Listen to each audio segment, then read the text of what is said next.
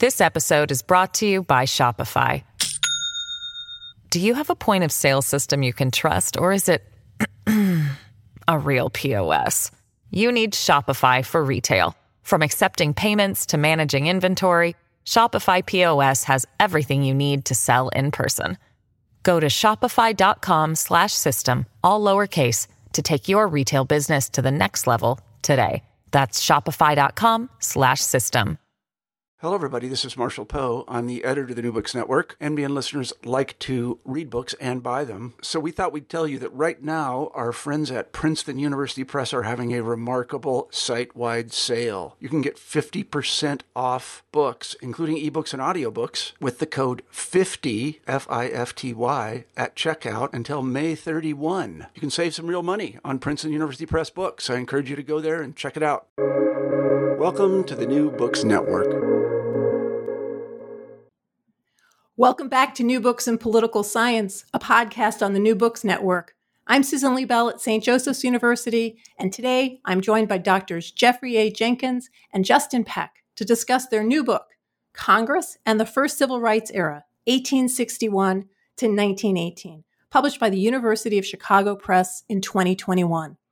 The book explores how congressional Republicans, aided by the political activism of Black citizens in the states, enacted laws aimed at establishing an inclusive, multiracial democracy.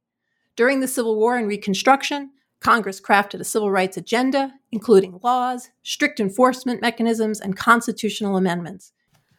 The book focuses on the conflict within the Republican Party and electoral trends to argue that policy enactments are a consequence of and window into evolving attitudes about civil rights.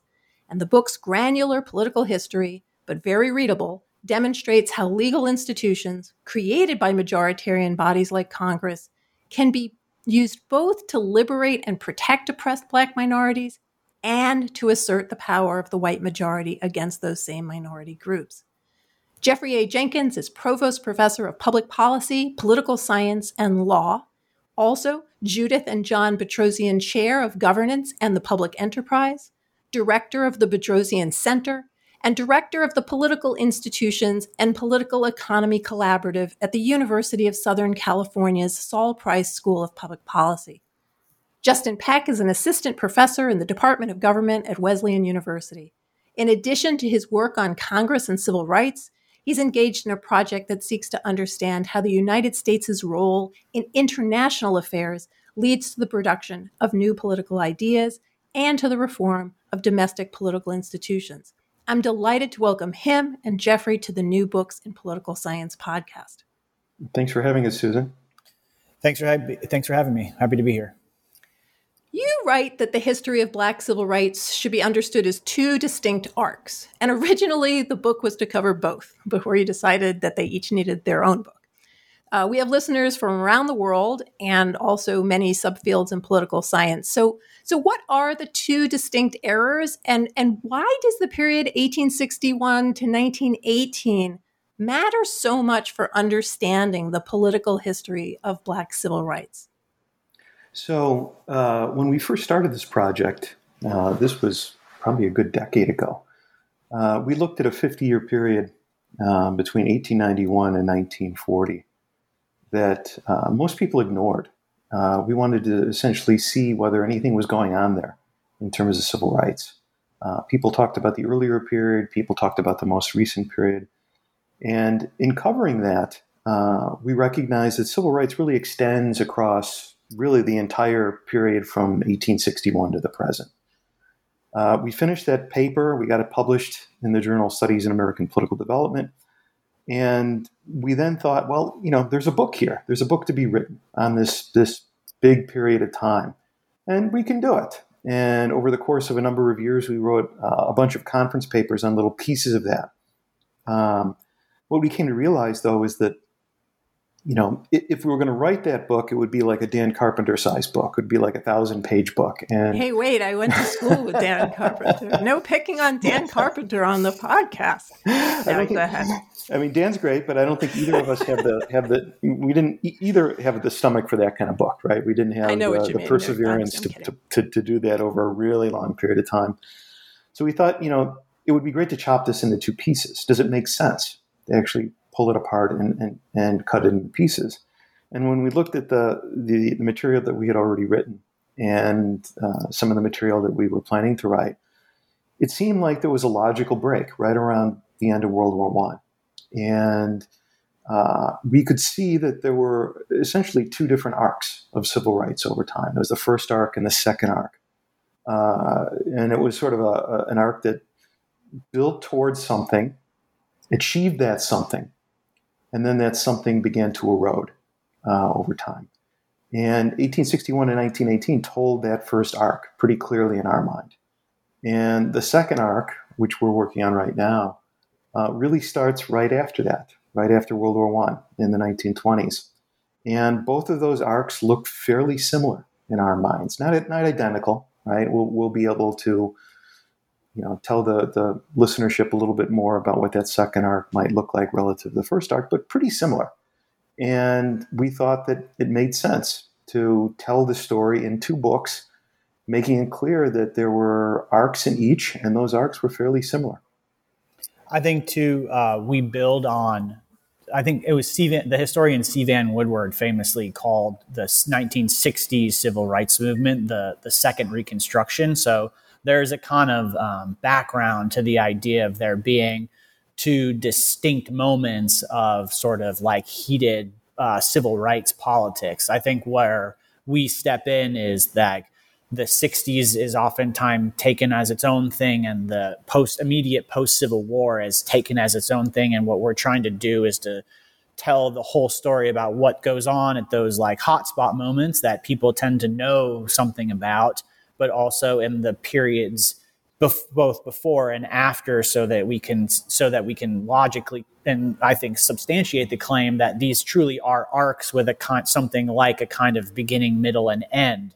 And rather than focusing just on the beginning or treating the 60s as its own sort of this story that begins and ends, we want to draw that out in this kind of era or arc argument. No, and I love that you're using 1918. I recently had Allison Parker and Jill Watts on the podcast, and both of them are working on this sort of earlier period and the important kinds of institutions, mistakes, shifts in party alignment that happens then that actually make sense of what happens in the 60s. And so it's really great that you're not leaving that out and having it just sort of come as if fully formed. Justin, Jeffrey mentioned many conference papers. This is a collaborative project. How did the collaboration come about, and what kind of writing process do the two of you use in the collaboration? The collaboration started when I was a graduate student at University of Virginia in I think it was a seminar that I took with Jeff, where we started working also with Veshla Weaver, who's now at Johns Hopkins, on the first paper that Jeff mentioned when he answered your question. Veshla moved on to other things, and Jeff and I continued this project, and it's basically just been a series of papers that go up on Dropbox that, we decide sort of like topic-wise what each of us are going to cover, or year-wise what each of us are going to cover, and then we each kind of go through and write our section and then post to the Dropbox, and then we reread each other's and make whatever changes are required, and then kind of try to make sure that there's a sort of coherent voice through the book, rather than having, two distinct sort of voices we're trying to put together into one whole. And so it's more or less just a constant kind of like writing and revision process through a bunch of shared documents. What's the status of the second book? Will we be seeing that soon, or how long is that? I mean, it's no, obviously this, I mean, reading this book, it is clear that this is not a book written in a short period of time. Yeah. And I'm guessing that the second one covers really, in a sense, a longer period of time and perhaps more complex history. So I don't mean it as it should be done. It's just a question. Depends on what you mean by soon, right? Academic soon. So we have material written for a good chunk of the book, say from 1919 through 1960. And we've got material written for the Fair Housing Act that we're revising right now. We have a plan in place to cover busing, and busing is going to be a big chunk of the back end of this book. It's a lot of what goes into the 1970s and the 1980s. It's really about 15 years of contentious debate, votes, angry back and forth. We've talked a little bit about how to end the book. Should it go up to 2021? If we're going to look at markers from the first book, what would be similar markers for the second book? And we don't have a plan in place 100% at this point, but we have some pretty good idea about the material that we haven't yet written, where things will end, what material to maybe go into a conclusion, right, rather than an extensive substantive chapter. So I would say that it's fairly well along.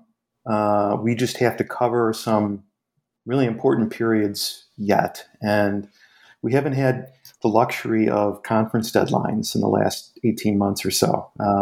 I haven't presented at a conference since SPSA, Southern Political Science Association, in January of last year, and those conference deadlines, even for people my age, are still pretty useful, right? As you got to get something written on paper in case you embarrass yourself. I think too that the point you made about increasing complexity is also something that we're bumping up against in book 2, because this one is Congress focused in part because we believe that Congress is kind of under discussed through the period that is covered in the book. By the time you get to the 1940s and beyond, you have to add the president in, plus the beginnings of the bureaucratic and administrative state through which a lot of civil rights politics is channeled by the time you get to the 1960s and 1970s. And so that trying to take all of those things on adds a level of complexity that we did not have to deal with really in book 1. So we're also figuring out how to do that in a way that takes those things seriously without also trying to cover ground that it's not really part of the project to cover. Well, and in the first book, you have the luxury of an end date, but you actually don't, because, as Jeff said before, where are you going to end it? Are we in the same arc as we were? Does the arc really go 1918 to 2021?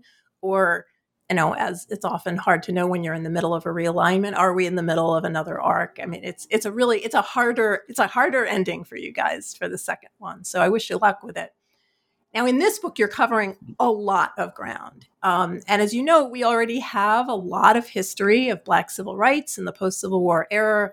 But Justin, as you were just underlining, you want to offer a policy history and you want to focus on Congress rather than the presidency or the Supreme Court.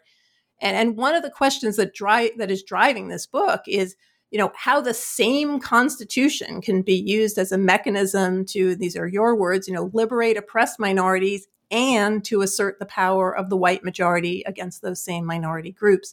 So let's actually start with how you answer your own question for this particular era, and then maybe we broaden a little bit to help, because I think the book also is saying something about American politics more generally. But let's start with this period.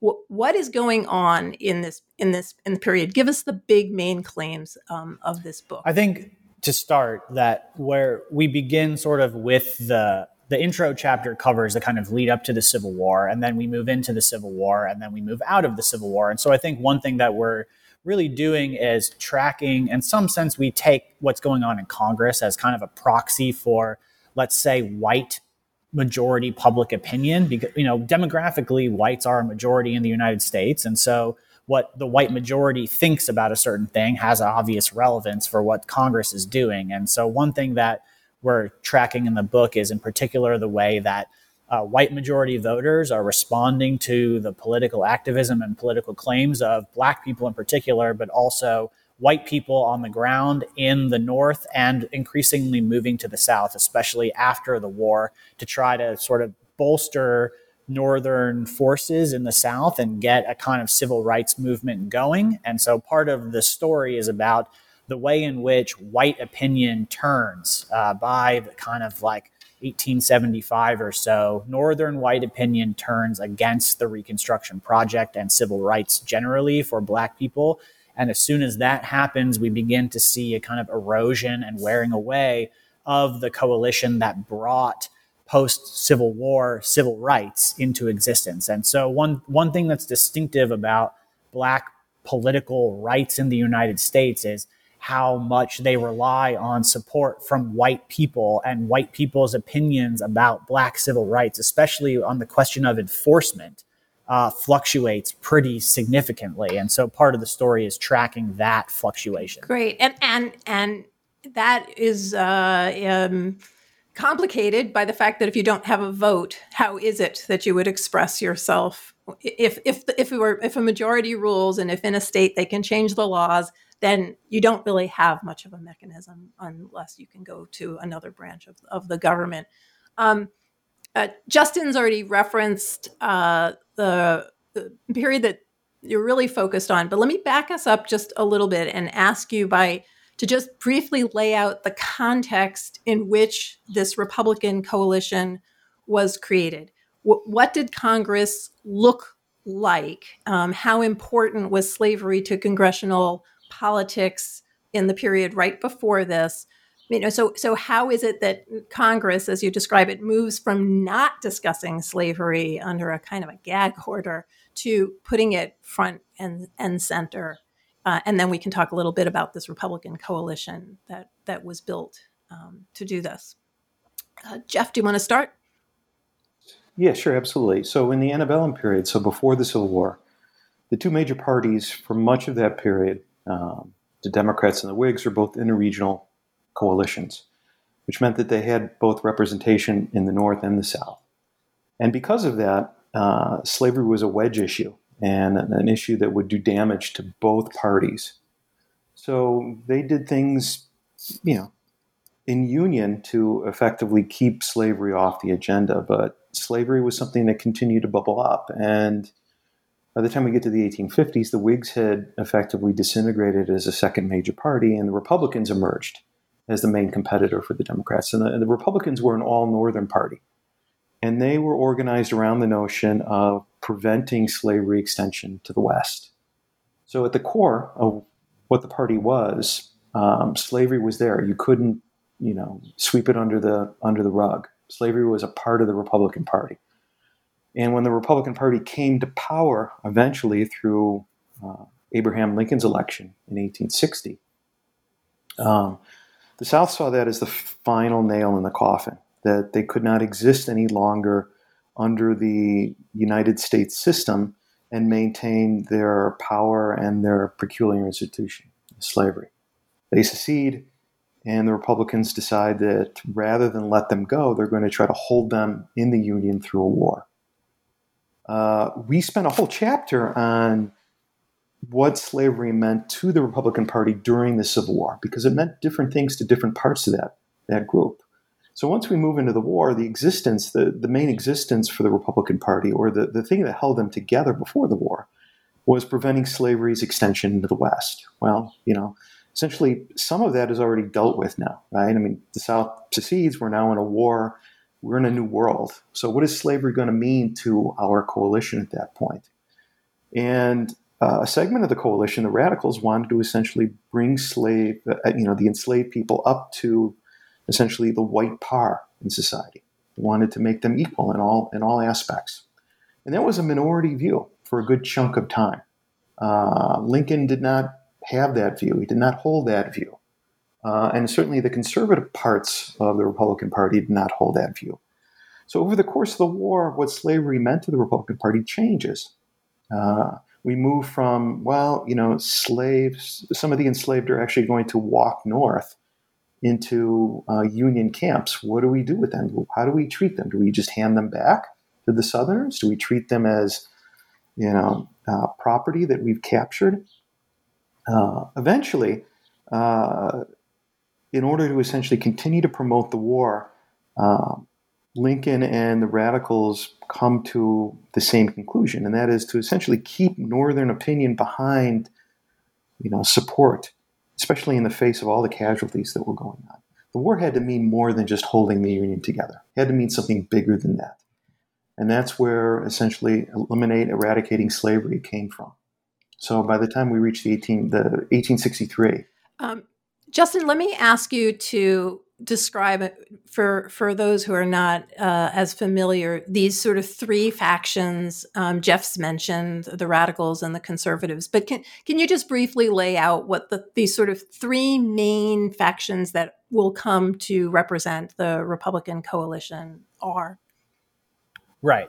Yes. So I think roughly we treat the Republican Party as comprised of three groups of unequal size. So the smallest group is, like Jeff said, the radicals, who are people who would have been abolitionists through the 1830s, the 1840s, 1850s. These are people who believe in the immediate eradication of slavery by federal action.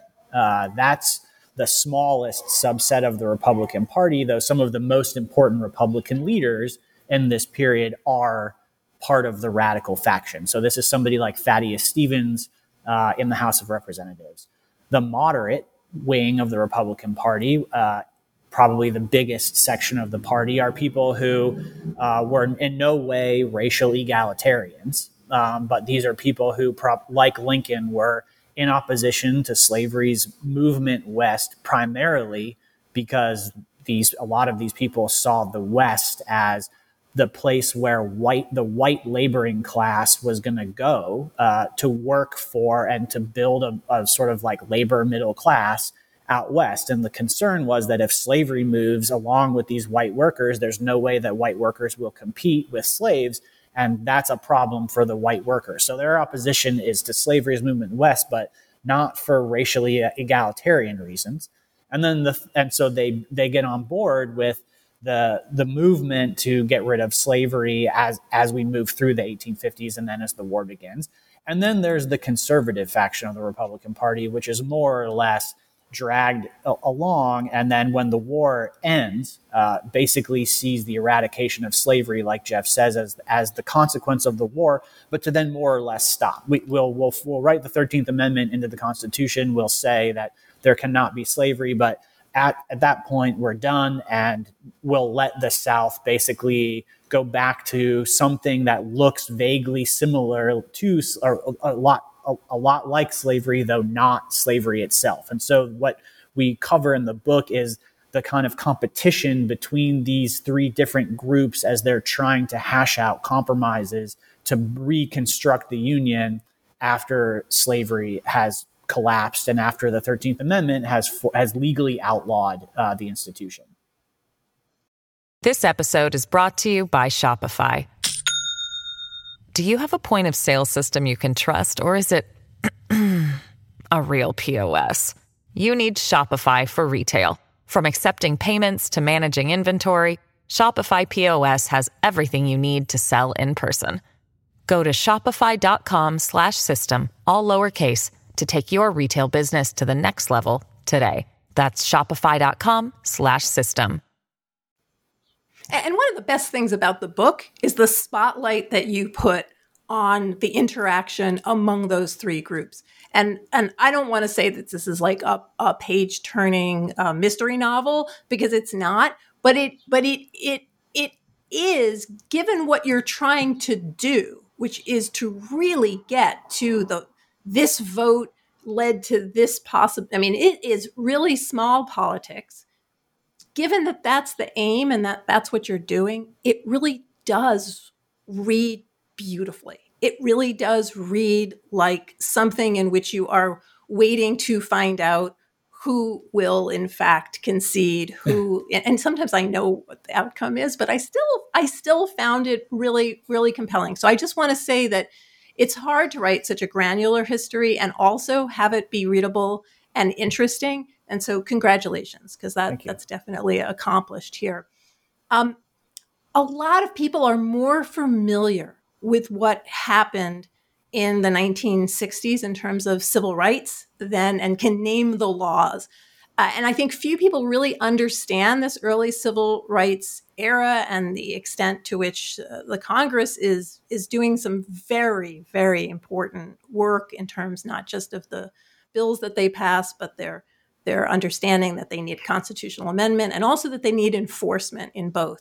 So would you just explain a bit about what Congress actually did in this period? What were the grand accomplishments before we talk about why it failed or not failed, why it didn't sustain over time? Sure. So Justin mentioned the 13th Amendment, right, which abolishes slavery for all time. The 14th Amendment, which we speak about all the time today, right, in terms of preserving due process for everyone.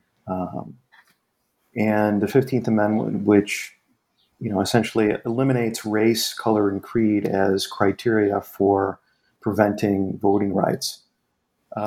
We have the Civil Rights Acts of 1866 and 1875, both of which were important in their own rights for various things. Sometimes we talk about the 1866 Civil Rights Act today as well.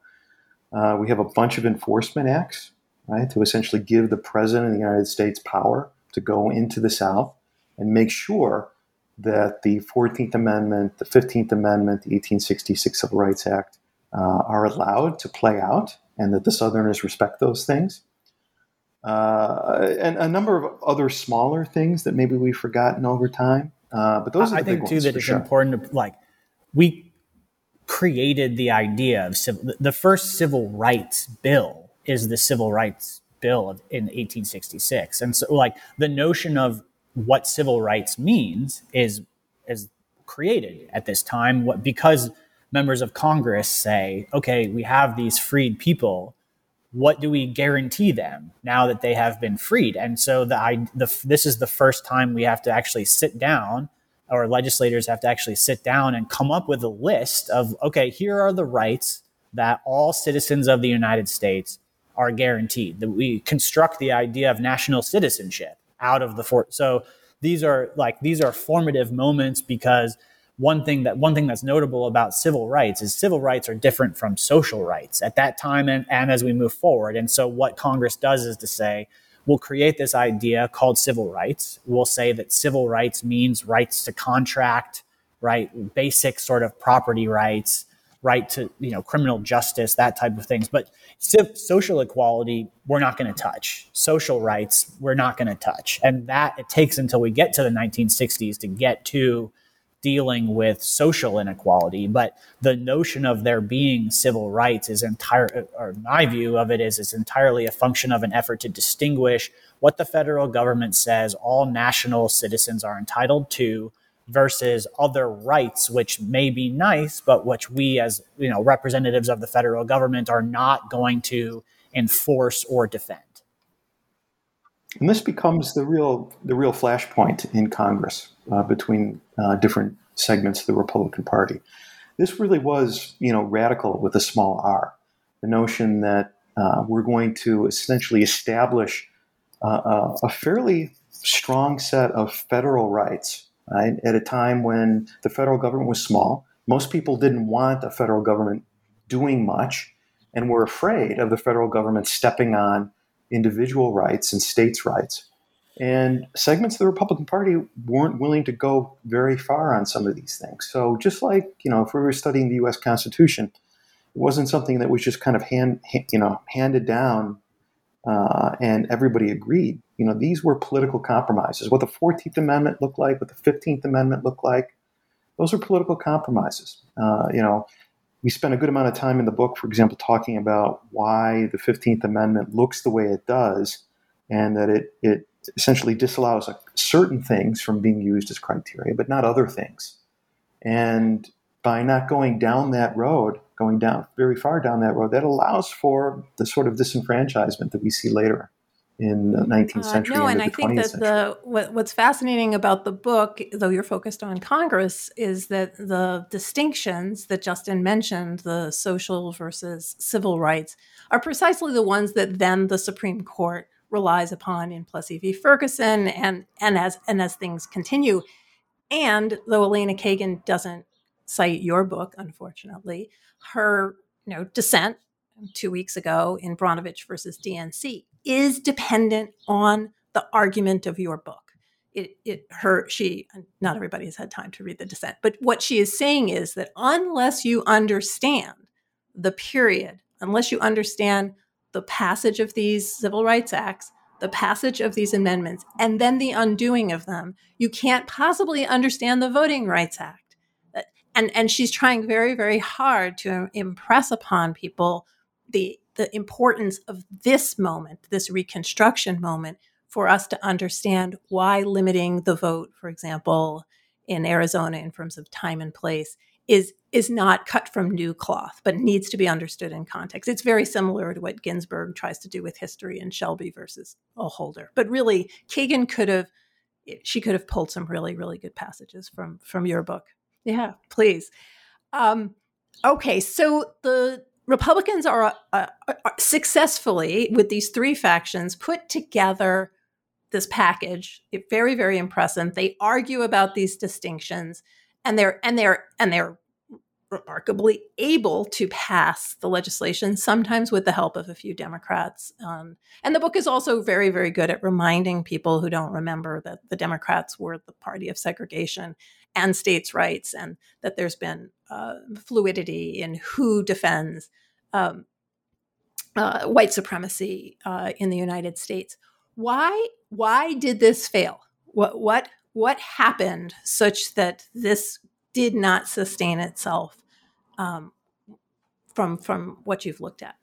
Yeah, I mean, this is one of those questions that historians have been taking up, probably since Reconstruction ended. I think the answer that our book provides, I think, is to say that by around 1875, essentially Northern voters tired of the project. And what's going on in the South through this period is significant political violence and a coordinated, roughly, campaign of political terrorism waged by white supremacist groups like the KKK, the Knights of the White Camellia, these kinds of state-level organizations of white clans running around, intimidating black voters, intimidating black people out of participation. And that requires, in the way that we understand, if we look at a place like Iraq, the constant need for troops to be in a place to try to stabilize a violent and unsettled situation. That requires money, that requires the federal government's intrusion into the states. And essentially the story that we tell is that among Northern whites who are the only supporters of the Reconstruction Project, as soon as they tire of it, and as soon as they say enough is enough, then slowly over time, the Republican Party, which really exists only in the North and increasingly the West, comes to accept that as basically the sort of median position of the country is we've had enough. And then slowly from 1875 really forward, you see a kind of constant erosion and sometimes an explicit repeal of what had been done after the war. And so I think the bottom line answer for us, I think, is that Northern white opinion turns against what happened between 1865 and 1875. And as soon as that happens, things start to go into a kind of reverse spin. And I think that in combination with that, the Southern whites during this time were intensely interested in turning back the clock, essentially regaining power. That was never going to end, right? So you had a Northern public that went along, but never intensely felt that the Reconstruction Project was something that was vitally important to them. While you had a group in the South that wanted nothing more than to eliminate it. So when you think about it in those terms, then it was kind of inevitable that this would turn. And there was an economic flashpoint. There was a panic in 1874 and a resulting depression. And the North and the West were hit very hard. And when they were hit very hard, they said, well, let's jettison this Southern project, this Reconstruction Project, and you are Republican members of Congress, start doing something for us. Right? Start focusing your attention on us. And when that happened, there just wasn't enough attention, there wasn't enough enforcement, there wasn't enough anything left to hold the Republican South together. I think the economics, that we don't play probably a ton about on the economics, but I think Jeff's point about the panic is important, and I think this is relevant in a contemporary context too, because white voters are hit hard by the Panic of 1873. That comes alongside a debate about government spending, and Reconstruction required huge amounts of federal expenditures, and this is happening at the same time that there's a discussion going on in the United States about going back on a metallic currency and getting off the paper dollar, which had been issued during the war. And so you have the kind of like economic currents that are also definitely working against those in Congress who are supportive of Reconstruction, which requires an active federal government spending a lot of money to put troops in the South and to support Southern efforts in the South to reconstruct the economy there. And it just, the kind of momentum becomes, as we move into sharecropping and a sort of different, not slavery, but something that also binds Black laborers, keeps them in place, prevents them from moving. And that becomes the way we can reconstruct the Southern economy, is to go into a sharecropping system so that cotton can get moving again and the Southern economy can start generating value again. Each chapter of this book uses a variety of data and sources. I mean, you're using everything: the introductions to bills, the texts of the bills, legislative proceedings, debates, roll call votes, newspaper coverage. And you are paying particular attention to roll call votes, which is interesting because this week there was a lot of talk about roll call votes in this Congress. But explain, and as you read this book, honestly, if you've never run a regression or you don't know what they even are, you would be fine. I mean, this book is accessible to anyone who has interest in civil rights and this era from any discipline and just as a serious reader. And I want to encourage everybody listening that this is the case. But there are others who will be very interested in how you use methods. So talk a little bit about why these roll call votes were of particular interest to you and how you are analyzing them using statistical measures such as Nominate and regression analysis, and how you chose to keep the narrative, in a sense, separate from the methods. So we wanted to focus on, in trying to figure out what to cover, we wanted to focus on things that we thought would change laws, right? Change the reality in the South, change the reality for the former enslaved, the free peoples. And roll call votes were, a credible source to examine. They would allow us to see where people stood on particular issues, right? That they couldn't walk back on. It would be right there in paper, right? A constituent could take a look and see where, Joe Blow voted on this particular bill. And it made for an easy way to kind of establish a coherent story for us going forward. And you're right. We didn't want this to take away readership from what the book could do. Right? We wanted law professors, historians, political scientists who were qualitative scholars to pick up the book and not be turned off by anything. Yeah, I think another thing that was useful in particular about using the votes or using roll call votes is that part of what we do, or one of the things that I like most about the book is the effort to look at things that were on the agenda that could have been enacted, but were not. And some of those things are incredibly radical ideas, like getting rid of the South as we understand it and redrawing lines and redrawing the states in the South, or running the South from Washington, D.C. Turning it back into a territory and then running it from Washington, D.C. was on the agenda. And so one thing that votes allow us to do is to say, all right, let's look at what was possible, what got a vote, who voted for things that failed, and then who also, and so we can help, that helps us categorize the Republican Party by saying, all right, this subset of voters vote for this clearly more or the subset of legislators vote for this clearly more radical option. Then when we get to actually what is passed, it looks another way because this other group says, okay, now we're on board. And so it allows us to look at the Republican Party as a kind of coalition. It also allows us to say what was possible versus what was enacted. And then, like Jeff said, it allows us to explore the kind of clear positions that individual legislators are taking at a time when the federal government really is pushed by Congress. Rather than today when you have the president doing lots of stuff on his own, that wasn't possible then. So Congress is really all the positive momentum in federal government happens there. And by looking at votes, you can see sort of where people stand on these incredibly controversial subjects. Throughout the book, you emphasize that Republicans in Congress were aided by the political activism of Black citizens in the states. And I'm wondering if you could give us some examples of how that worked, whether the Black legislators elected to Congress during this period affected outcomes, or external organizations like Black churches, Black political organizing.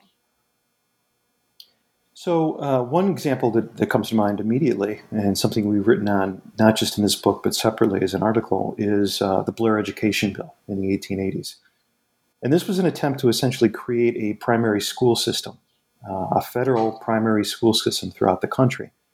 And it was quickly realized that the only way this was going to be possible was to effectively segregate the races, to create Black schools and white schools. And despite that, a lot of Black activists, a lot of Black groups, Black organizations came out for this. They realized that education was going to be one major route that they would have to take as a new group, a new freed people in society, in order to become, true U.S. citizens on equal footing with whites. So while they may not have wanted to have a segregated school system, that may not have been ideal for them, they were willing to accommodate that if schools would be created, if their children and their children's children would be educated. And you see a lot of support for Henry Blair's education bill during this time. And for a while, it looked like this was going to happen throughout the 1880s. There was white support, there was Black support, there was a lot of support from the South. Eventually, it is essentially, killed by the same sorts of forces that killed Reconstruction. Northerners didn't want to pay for it. Northern constituents didn't want to pay for it. It was set up such that most of the tax revenue would go to areas where there was a large percentage of illiterates. And that was not in the North, that was in the South. And Northerners didn't want to essentially subsidize a system that would educate kids in the South, kids outside of their area. That was a big point in, what could have happened even after Reconstruction in this country, right? How life could have changed significantly for African Americans if that bill had gone through. And we wanted to spend a good amount of time talking about it. Yeah. I think, too, one thing that we don't do, it's just not part of the sort of vision of the book, is local political activism. But I think it's clear that Stephen Hahn, for example, a historian, has done a lot of work on kind of like Black political organizing in the South. And I think it's clear one thing that we do cover in the book is the way in which Black citizens are being elected for the first time in American history, and state governments throughout the South are electing Black legislators. And to follow on Jeff's point about education becomes the overriding concern for freed people, in part because it was illegal for slaves to be educated, or was punishable by death in some cases. And so the notion of the public school funded by the state is entirely a construct of Black political organizing after the war, Black legislators at the state level rewriting state constitutions throughout the South to say that public education will be funded by taxes. Then the state will provide education to its citizens. Now, as soon as whites take over, a lot of those things are either unwound, reversed, ignored, whatever. But I think the idea of state level citizen organizing, in particular on the question of education, to me stands out as one of these things that it is we live with the legacy of it. It is an important and central feature of Black activism following the war. No, and it's not the focus of your book, the political activism of Black citizens in the States. I'll shout out somebody we've had on the podcast, which is Nicole Myers-Turner in her Soul Liberty, where she's looking, again, very granularly at Black religious politics in post-emancipation Virginia. She's doing that kind of work. That's not the work you're doing. Yours is very complementary to some of these other kinds of histories that are out there and important for us to read to get the full understanding. I loved the book. And I could make a long list. I've already said something. So I'm going to ask you one thing, though, that bothered me about the book, which had to do with gender. I'm wondering what the role of, I'm familiar with the 15th Amendment emancipation debates, particularly about whether or not to include men, all men and women, whether white women or Black men, should get the right to vote first. But also in terms of naturalization, in terms of marriage, the way that coverture would then be extended to Black men, which would give them supremacy over their wives, something that they had not had the power of, that white men did enjoy. So I'm wondering, at the end of this book and now writing the second, what is the role of gender in any of in this kind of political moment and the kinds of things that Congress is doing? This is uncomfortable as two men in particular, but also that during the debate over the 15th Amendment in particular, the idea of including women was brought up, and immediately it was treated as though it was dispensed with such ease that I was genuinely surprised by how quickly and easily that was treated as an idea that is just not likely or possible, or that few people took seriously. I think that that's in particular notable because, Eric Foner has done some research and others have done research on the way in which, early abolitionism as a consequence of women's groups organizing in the states, pushing abolition. So you have female political activism long before the Civil War. You have female political activism after the Civil War, in particular, and temperance organizing, and some of the work that Theda Skocpol has done on gender is important on this question. I think it's challenging as people who are studying Congress to understand what's going on, in particular on the question of gender, because women are legally not allowed to participate in what's going on in Congress. So it's easy to not see them, even though backstage what's happening, some of the most significant political reform efforts of the period that we're looking at are motivated by, generated by, and carried out by women who can't vote. And so in this book, we miss it because what we're looking at is a space where women are not allowed to participate. And so it's not because we don't think that the role of women is unimportant in this moment. It very much is. It's just not something that is Congress can take account of really in the way that we explore Congress. And it's also, the title is Congress in the First Civil Rights Era. So civil rights could mean a lot of different things. And as we go into book 2, it could certainly mean a lot of different things. One of the things that Justin and I have talked about at length is, clearly this first book is about Black rights, the creation of Black rights over time. And the erosion of Black rights. If we write Congress in the Second Civil Rights Era, do we want to kind of hew to that same standard? Because there's a lot going on in the more contemporary era that would fall under the umbrella of civil rights. Right? We take some baby steps in the first book to talk a little bit about that. Right, the Chinese Exclusion Act occurs in 1883, and that was a big part of one of the citizenship debates that we cover in some depth in here. We thought it was important to mention that, but we also thought that, that was, this first book is already 300 and some odd pages, right? And the second book, if we really expand the definition of civil rights and talk about, all of the aspects of civil rights, It could be, really hard to get our arms around.